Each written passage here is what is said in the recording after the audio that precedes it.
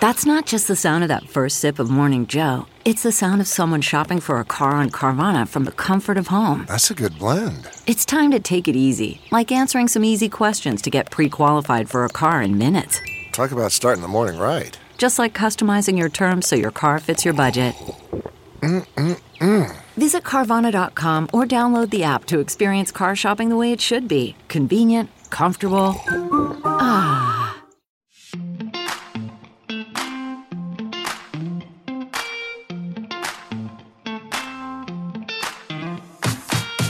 Welcome to the Beat Physician Burnout Podcast.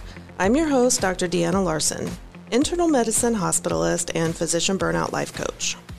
I want this podcast to be your burnout Bible with topics to include anything and everything related to burnout.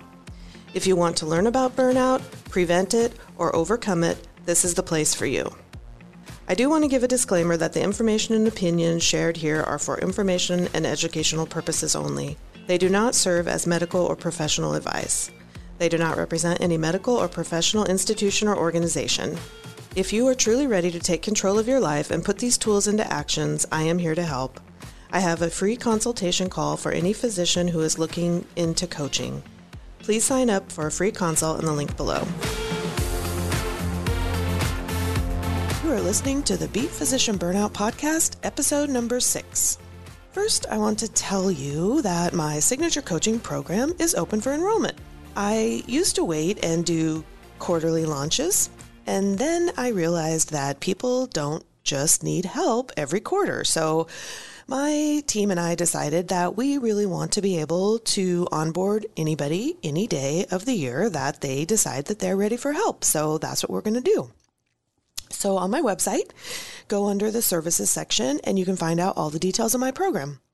But simply, I do a combination of one-on-one and group coaching. There's all the other stuff, CME, video modules, worksheets, but really I think that the coaching is the most important in my opinion.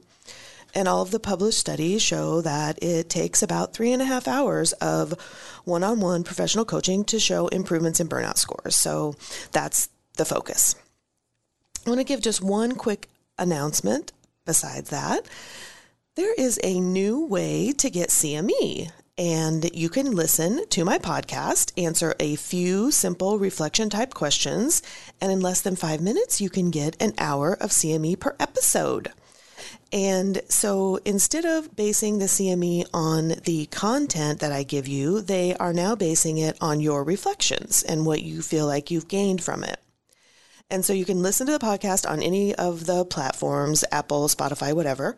And then you go to the link to go to my podcast page, and there's a section on CME. And you just click that, and you will have to register your name and your NPI number, and you answer 2 questions.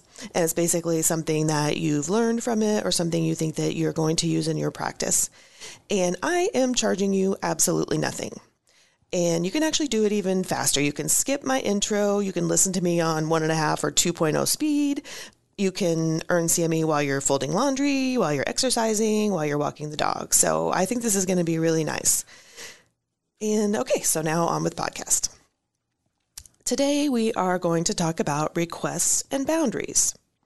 I covered manuals in the last podcast, and if you have not listened to that, please stop and go back because you really need to understand that concept in order to move on. I'm going to just cover it briefly here, but I'm not going to repeat the whole episode, obviously. So the definition of a manual is an invisible instruction guide we have for someone in our life on how we would like them to behave so we can feel good or happy. So if we divide that up, there are 3 parts. The someone is often everyone in our life, our partners, friends, children, family, patients, even strangers like the driver in front of you. You have a secret way that you think that they should behave. And the how they should behave is the directions, the guides, the rules on how we would like them to behave. And then the last part is so that we can feel happy, good, relaxed, comfortable, or whatever feeling we're looking for. So the example that I used in the last podcast on manuals was that I want to feel good, and I will feel good if my best friend calls me on my birthday. So I feel that a good best friend should call me on my birthday. That's my manual. And you can see that I already have some judgment about that because I've decided what a good or a bad friend is. I also have made this other person's actions responsible for how I feel. If the person does call me, then I'm happy, and I make it mean that they care about me. If they don't call me, I make it mean that they don't care. And this is the most dangerous part about manuals, is when we start to allow our happiness to be controlled by other people's actions. Okay, so that was the manual review. And now I want to talk a little bit about requests. So clients will ask me, well, shouldn't I be allowed to make a request of other people? Shouldn't my partner help me out around the house? And requests are just a little bit different. Requests are still something that you ask of another person, and it's absolutely fine to do that. But the difference between a request and a manual is that you can't have any attachment to the outcome. So remember, a manual is something that you wanted someone to do so that you could be happy. So you can ask someone a request that you want them to do, and they may or they may not do it. I mean, people are human. They have free will. The difference is not allowing your happiness to be based on someone else's actions. This is the catch. We can't change other people. We can't control them, and we just can't depend on them for our happiness. So here are some examples of requests.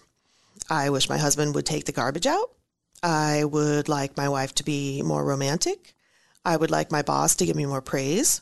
I want my girlfriends to call me back when I call them. It's okay to make requests like this of other people, but again, the problem arises when your happiness depends on their fulfilling the request. So the next topic is boundaries.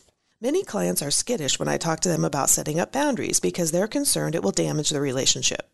It's the opposite. When you learn to set up a boundary correctly, it will only strengthen your relationships and bring you closer, and we're going to talk about this later.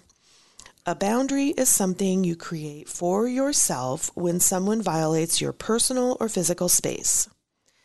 It should be needed to keep you out of danger or sometimes to protect your relationships. Suppose you draw your boundary like a property boundary, like draw a circle around yourself. And this is like drawing a circle around ourselves and our behaviors. And I like this visual because this technique will also remind you that we only have control over what is inside our circle. We only have control over ourselves and our own behaviors. A boundary has two parts. The first part is an ask you make of someone to change a specific behavior that infringes on your property, either your literal property or your emotional property. The second part is a consequence of what you will do to self-protect if they violate the boundary again. Tell the person what you will do if they do not comply with your request. And then the third part is what I call a check-in. Boundaries should come from love and to create a closer relationship. We want to make sure that we're not creating a manual. So we want to make sure that it is something to protect us or to protect our relationship, and it's not doing something to manipulate the other person or to make you happy. So here's an example of a boundary. I would say to someone, if you have been drinking, I will not get in the car. So my request is really that I wish to have a safe driver.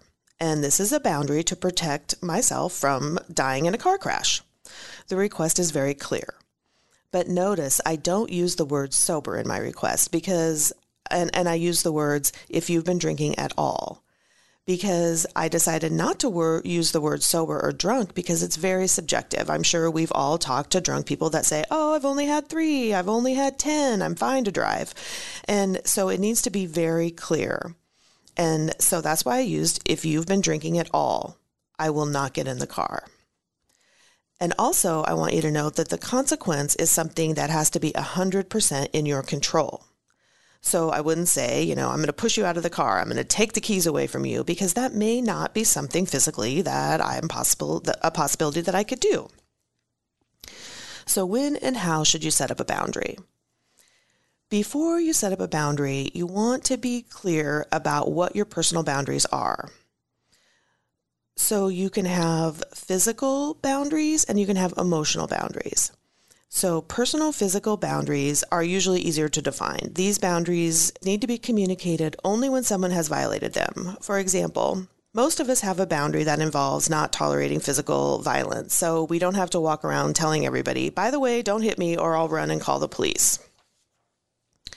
Personal emotional boundaries are sometimes more difficult. For example, do you allow people to yell at you? If not, what happens? Some people feel it's appropriate to have a boundary for this, and others don't. Sometimes when there are no clear social norms for these personal emotional boundaries, people may be unaware they have crossed it. Sometimes we don't even know we have a boundary there until it has happened once. In the moment, we let it happen because we are too shocked or surprised and haven't even had a chance to think about it or set up a boundary and consequence. Sometimes we think maybe it'll only happen once, it won't happen again, and then maybe we won't even have to address it. Once a boundary has been clearly violated, we need to communicate to the person that they have crossed it and clearly state the consequence if they don't stop. If someone comes and grabs your arm, they have violated a boundary. An example of a boundary consequence statement could be, "You need to let go of my arm or I'm going to scream and call the police." By saying this, you are letting them know they have violated a boundary and what action you will take if they continue to do so. The boundaries are meant to protect you physically and emotionally, so you need to clearly communicate when a violation has occurred. And so if you did decide that you're going to set a boundary for yelling, it could sound something like this. "If you continue to raise your voice at me, I'm going to leave the room until you can speak calmly." This ultimately allows the other person to choose how they will behave, but clearly describes what you will do if the violation continues. You make the request and then give them the option to do whatever they would like. And then you must follow through on your action. So when it's not a boundary issue, there's a lot of gray areas in here. Many people confuse requests with boundary issues. Boundary issues are for protection of your personal, physical, and emotional safety. Boundaries should always come from a place of love and to promote self-kindness. A boundary is not an ultimatum. It's not a way of controlling other people so we can feel better. Remember, that's a manual. And it never works, and it's completely disempowering and separating. People do not like to be controlled or forced. And the truth is that an ultimatum is actually a boundary violation on the other person. It's important to follow through with the consequences, which is a difficult area for many people. We worry about how the other person is going to react. But failure to follow through with an act accordingly sends the message that the boundary truly doesn't exist. Furthermore, if you let the behavior continue, you most likely will build up some kind of emotion such as frustration or anger or resentment. This doesn't foster an intimate relationship, but rather it can create unnecessary drama and conflict. So let's talk about the challenges of setting up a boundary. There's a lot of fear of setting up boundaries that we will lose the relationship because of the other person's reactions. A lot of times we stay in relationships that are based on lies, pretenses, and resentments. This prevents any true intimacy in the relationship. Having a conversation about a boundary can be uncomfortable and challenging. It's hard work, but it always makes our relationships the most true. We have to be willing to let other people interpret it how they will. It's difficult, but well worth it in the end. People who cannot find the courage to have conversations like this stay in relationships where they are pretending and then wonder why their relationships are not deep and intimate. Or worse, the relationship erupts in the end because of built-up resentment and hostility. And then we blame the other person, and it's actually our lack of having boundaries. Others don't have to understand or agree with your boundary, and you should be prepared for that. You set the boundary out of love for yourself, and sometimes it helps to tell people that. Remember the "it's about me, not you" trick that we used to use to break up with people? Well, it also works here. For example, you could say, "Look, this is a boundary issue for me, and I'm not comfortable with this going on. If it does continue, this is what I'm going to have to do. I think you are wonderful and magnificent, and I value our relationship, so that's why I want to be clear and straightforward about this." Anytime you can make it about you and your feelings and make them feel that they are truly valued, it's going to come off better. You don't have to yell, you don't have to be angry, and then they get to choose to or not to be upset. I have so many clients that have better, more authentic relationships after setting boundaries. And the most important thing is, how do we learn to give ourselves the happiness when we're not counting on other people to give it to us? And this is coaching. This is when we learn that we can create our own feelings and results. We don't need manuals or other people's actions to make us happy. And this is what I ultimately want to give you. Coaching teaches us how to figure out what we need to be happy, how to provide ourselves exactly what we need and cut everyone else out of the equation. Then your relationships become about enjoying the times that you are together. So I want to just check in really quick about how many downloads we've had.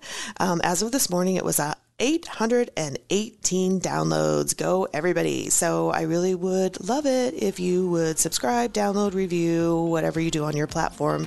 Let's get this out to people who need it. Thanks, everybody. A Huda Media Production.